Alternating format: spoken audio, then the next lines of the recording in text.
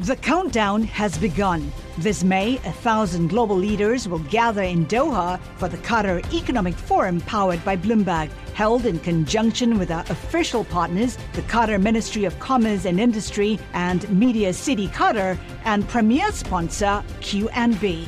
Join heads of state, influential ministers, and leading CEOs to make new connections and gain unique insights. Learn more at QatarEconomicForum.com. Go for it. Okay, cool. Go for it, I'll answer them. Okay, good. Carolyn can answer them. Yeah, so I guess the first question is, how do you feel levelling up is going? I don't think it's going anywhere, because I've never seen any difference whatsoever. There you go.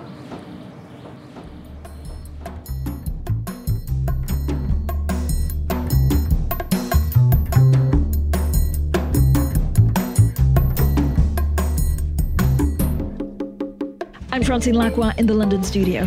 And I'm David Merritt in the London studio. And this is In the City, Bloomberg's podcast that connects you to the stories at the heart of the City of London. Okay, so this week we are taking a look at the government's levelling up agenda. Yeah, and for those who don't know what levelling up is, which is probably people that don't live in the UK, this is basically a pledge to revive large parts of the UK, i.e. not London, that have been left behind. All those bits of Britain that have been forgotten, supposedly over the years, slipping further behind the capital. And of course, it was one of the big slogans, wasn't it, in the election in 2019, alongside getting Brexit done, that Johnson got that huge majority. Yeah, he got a huge resounding general election win. And then a little less than a year ago at a speech in Coventry, the Prime Minister again focused on what he called the outrage of glaring regional inequalities.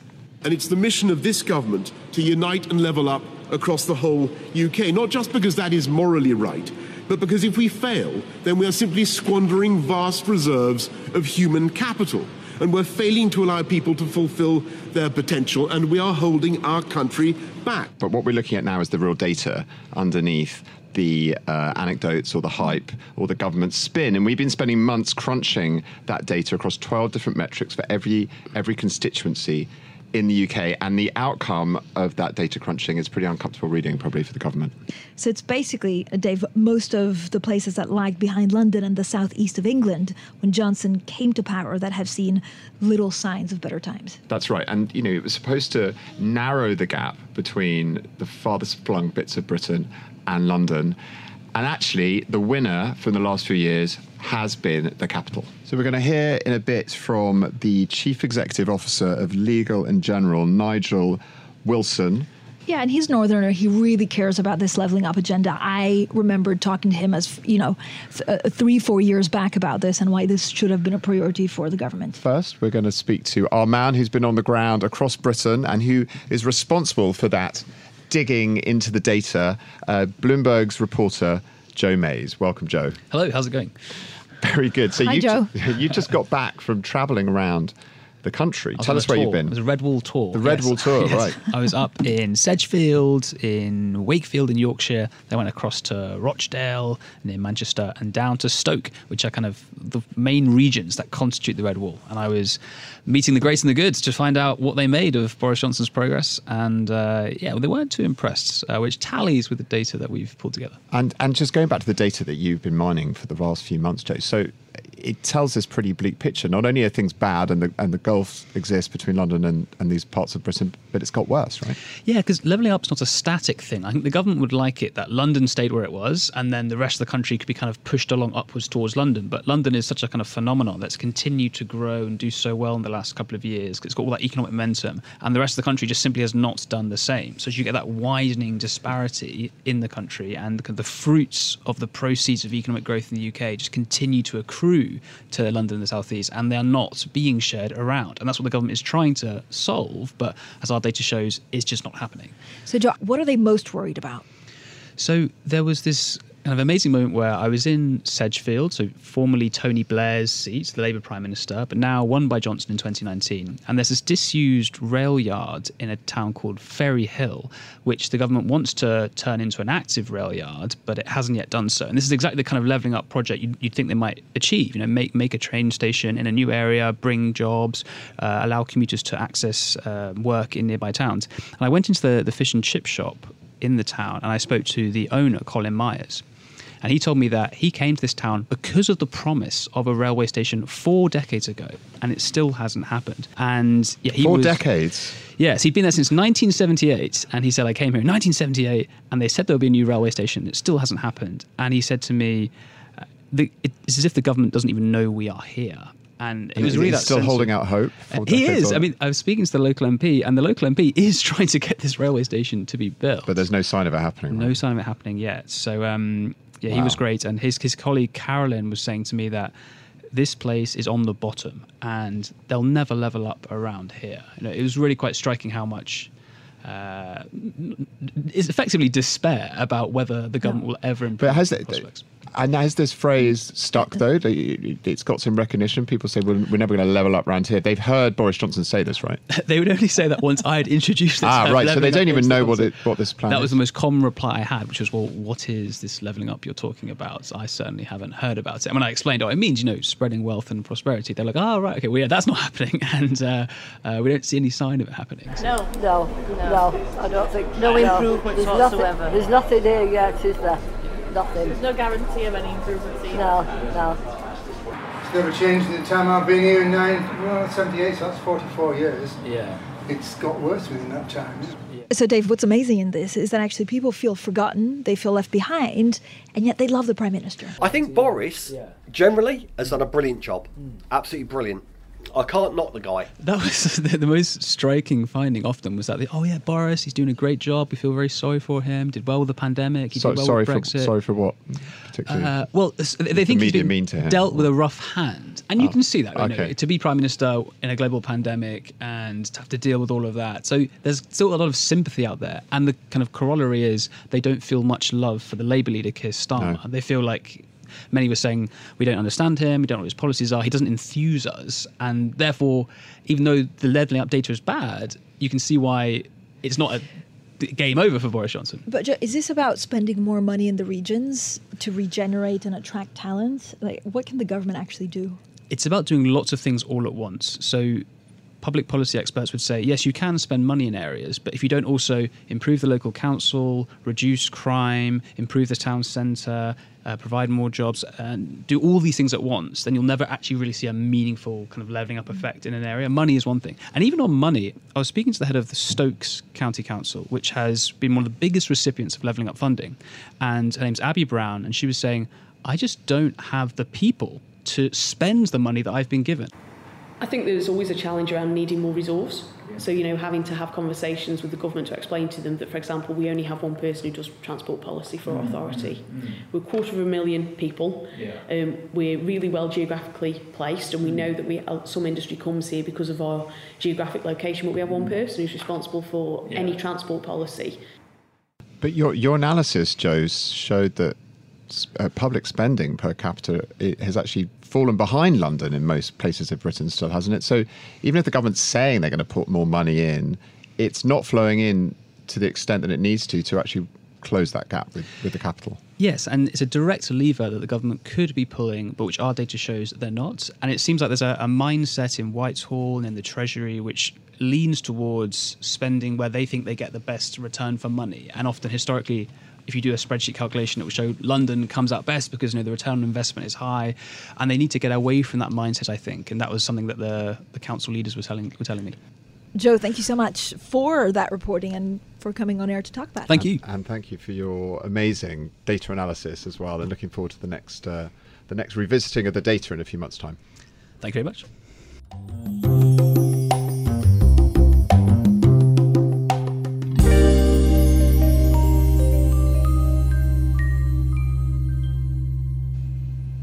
So it's striking how Joe, I think, was talking about the government promising to pay all this money to level up, and it's not actually happening. But the other side of the coin is corporate Britain, right? And having to have some private investment into these areas. Yeah, and it's maybe up to some of the private companies to actually be sure that they're all over the country and trying to level up. So we spoke to a very interesting chief executive. He's legal and general. I mean, I was going to say, what do they do? But what don't they do, Dave, right? They do pensions, they do investment schemes. Yeah, they do insurance, retirement. obviously, but they also see themselves as one of the big sort of agents or engines of levelling up across the country with investments in a ton of regeneration schemes across Britain. Yeah, I think they've invested over £30 billion in levelling up regional UK economies, with a further millions pledged. And Nigel Wilson, the CEO, is a northerner and a proud northerner himself, and is very passionate about this subject. And we're delighted for him to join us. But really, Nigel, you're much more than that. You've been really one of the most vocal chief executives when it comes to levelling up and making sure that everybody gets a fair chance in the UK. Yes, and I'd just like to say thank you to you guys for doing outstanding pieces of research, because you need to hold the government to account and actually measure what are the outcomes. So we're very appreciative of that. I think the cool thing with this tracker is that we're going to come back to it every 3 months, and it's about proper accountability, isn't it? And they're going to try and do one themselves, yeah. But it needs to be intellectually honest. Yeah. And, the problem is the government's managing by soundbite at the moment, and not by policy outcomes. And we're all about outcomes. Yeah. We're about investing, real money in the real economy, delivering real jobs. And I guess the problem, Nigel, is that it's a very easy excuse when you have inflation through the roof, I when you don't have think an it is an energy excuse. crisis. I don't think it's an excuse at all. But aren't policymakers using it as an excuse? Yeah. Well, of course they are, right? Yeah, I mean, yeah, but it's not an excuse. I mean, it has to be a legitimate excuse. If we can continue doing it, and I don't think it's going to change our strategy, because we're busy levelling up the best we can right across the country. But we need partners and people who want to work with us to help accelerate. And it's almost every area we're failing. Housing's failing, transportation's failing, health's failing, education's failing, productivity's failing. And we've got structural underinvestment again in the UK, which is the problem we've had for the last 30 or 40 years. And, very different from America, which is a much more dynamic get-go place. So your experience then as a business leader, looking at all corners of the country, that tallies with the Bloomberg data findings that things are just actually getting worse? Yes. But that's an aggregate number. There are pockets of real excitement across the UK, and we're really excited about working with a number of different partners in a number of different cities. But the theme that we had was the UK economy would never be successful or grow if we didn't invest outside of London. London can be and is probably the best city in the world to live in. But so why have we not? I mean, in places like Manchester, Leeds, so many other places that have so much potential, why have we underinvested? No, I think Manchester is doing a pretty good job, and Leeds is doing. We picked on two of the best ones, but they are the best, and that isn't even a good benchmark in one sense. I think they can be much better. We have a partnership with Manchester University. This is a great example of something. Is that when UMIS closed down in 2004, there was a site available to regenerate. We won the competition for that site generation in 2021, a mere 17 years later. And the pace of change is just too slow, and there are too many barriers to getting things done in the UK. Even London's a great example. One of the reasons housing's so expensive in London is there's just a shortage of supply. Typically, it takes 7 years between buying a site and putting a spade in the ground on a site in London. That's shocking. You said London's one of the best cities to live in the world, and our data shows that yes, the gap has widened despite the government saying they're going to try and redistribute wealth across the country. And in fact, the only areas where the gap had narrowed is because London had itself got worse. So it's not only levelling up, it's actually levelling down on things like life expectancy, which you can attribute to COVID-19. Do you think it's just inevitable that London's going to continue to outperform the rest of the country just because of all those advantages it's got? No, is the honest answer to that. We have a £4 billion investment programme with Oxford because Oxford's underinvested. It's a wonderful university, but it needs to judge itself against MIT and Harvard in terms of what we're doing. But Nigel, what about the North? I mean, there must be places in the UK where people just look at the numbers and think, well, I'm not making a decent living. Everything is hard. The government is not helping me. And what I was promised when I voted for Brexit is not powering through. Well, I don't know whether it's just a vote for Brexit around that. I think it's a long-term trend which we haven't stopped yet, and there's just insufficient investment gone into the economy and outside of London to stop that trend. And our job and our collective job is to work in partnership with central government, local government, and indeed the universities across the UK, and really step up. And everybody has to step up. Otherwise, in 3 months' time, you'll be telling me the same story but it's got again. Even worse. I mean, everybody, you mean corporate Britain as well as the government? I mean, whose fault is it that this investment isn't happening? It's a collective responsibility. And central government hasn't stepped up. It's pretty obvious that that's happened. But at a local level, everybody has to step up as well and not just wait for central government to turn up. And that's never happened to 30, 40 years. It's not suddenly going to change overnight. But the private sector has to step up as well, right across the country. And Leeds, Manchester, Birmingham, they're also great cities. But the delta between those cities and London is almost the largest in the world. It doesn't happen in America. America has, its top cities are all very similar in terms of their GDP and their standard of living. It's hugely different between London and everywhere else. And Germany is the same. Germany has, their top cities. And in fact, even in East Germany now, Leipzig, Dresden and Berlin's per capita income exceeds every city in England apart from London.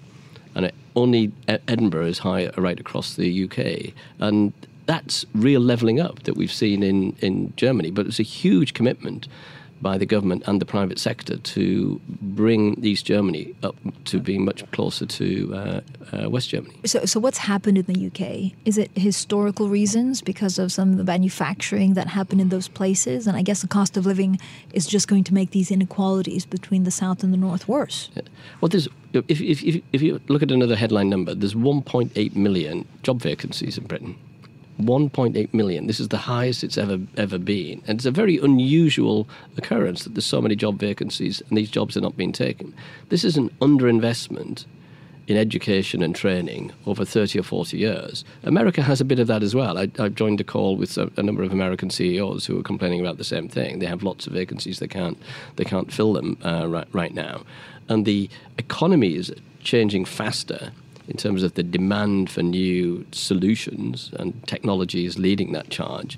And at the moment, the labour markets are lagging behind that we haven't trained up enough people to work in those new areas. And therefore, the premium on workers in those new areas is extraordinarily high. But all that's just going to feed back into the inflation. 10% forecast at the end of this year. That's a huge barrier to any progress in levelling up, isn't it? I mean, the economy is looking very, very shaky for the rest of this year, isn't it? In fact, we're stepping up our levelling up investment because actually there's more opportunities now. You are, but are others? No.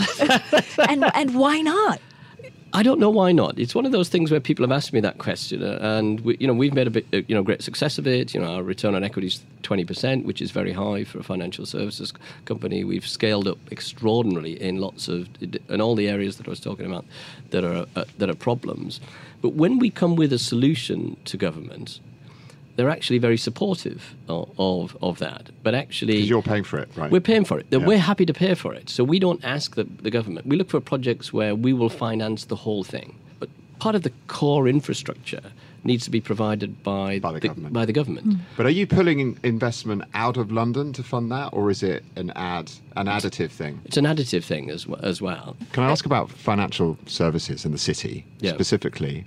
It's a huge part of the economy. The levelling up agenda is ignoring the strength of the city in a sense and not thinking about how do we speed things up as the city transitions post-Brexit. I mean, what's your sense of the future here, right in the Square Mile? No, the future's bright, I think, here in the Square Mile. And it's great to see everybody back to work and there's great excitement across the city. There's so much innovation going on. There's so much investment required, and there's great clusters of that investment. And that's why I'm very excited about the creativity and creative industries in and around London, and those will be financed by financial firms like ourselves. And so there's masses of new market opportunities opening up, a huge amount of investment required. And that golden triangle between Oxford, Cambridge and London is going to continue to attract massive amount of capital. And I'm really impressed by a number of the vice-chancellors across the UK right now who are reaching out and saying, actually, we've got to be part of this. We can't just be an academic institution. We have to step up and be more like the best in class in the world, which are the MITs, the Harvards, and the Stanford. How long do you think, if the right investment got to the right places, does this levelling up take? It's a 10 to 20 year project. I mean, I think that's the thing you have to do, is recognise that it's a 10 to 20 year, which is what we've done, is whether it's in Newcastle or Sunderland, every city you go to, if you went and saw the senior people there, would say, well, actually, here's a whole bunch of projects. But 3 years have passed and we've gone backwards. So, three of the 10 have gone already. Are we actually going to make that deadline? No, your data's not going to say we're going to make the deadline until we have real concrete action in support of levelling up from the government,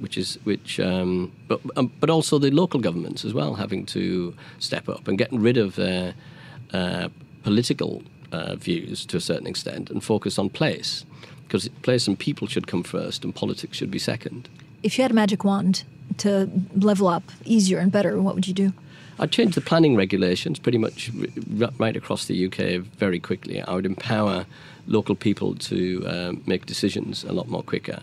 I'd reallocate the budget to spend more on intra-city transport rather than intercity transport, because everybody's saving 10 minutes a day travelling to and from work. Getting rid of all the pollution that exists at a city level is much more important than taking 10 minutes off the time it takes to get to Birmingham by 2032. The right way to level up is also focusing on healthcare, and you've done huge studies on this. Health inequality is increasing, and in levelling up, it is absolutely going backwards right now, right across the country. And this government, it fought the election in 2019 about building new hospitals, massive investment. They've just put up national insurance to pay for more funding for the health care system. But is that feeding through at all, or is it all just spin? But it's not feeding through, and I think you need somebody who takes accountability and responsibility. There was a great talk about the 41 hospitals. Yeah, where are they? I don't think none of them have been built so far, and I think 5 are in planning so far, and it's just too slow. Going back to that earlier theme, Americans get it done. We need to get that mentality over here. Get on it. Who's responsible? Who's accountable? Who's going to deliver on this? Because it's so important that we modernise and use technology to deliver better solutions for health in the UK, because our healthy life expectancy is just going backwards. You're sounding, Nigel, when you go around the country, the people in these constituencies who were promised all of this back in 2019, they must be noticing now. Is that anger? Are they angry? They get angry. They are angry. They're disappointed. What are they doing about it? Well, they don't know what to do, you see, because they don't feel as though they have any levers to pull right now at that sort of level. This is the role of the state in a modern economy, and the state has to step up. Thank you so much. Why not?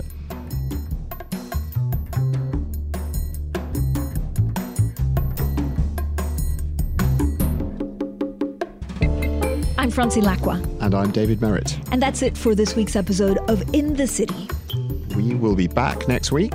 And in the meantime, if you like the show, please, first of all, rate it. Also, check out the Bloomberg UK website for more news and views. This episode was produced by Summer Sadi. Special thanks to our guests, Joe Mays and Nigel Wilson. The head of Bloomberg Podcasts is Francesca Levy. All right. Bye, gang. Bye.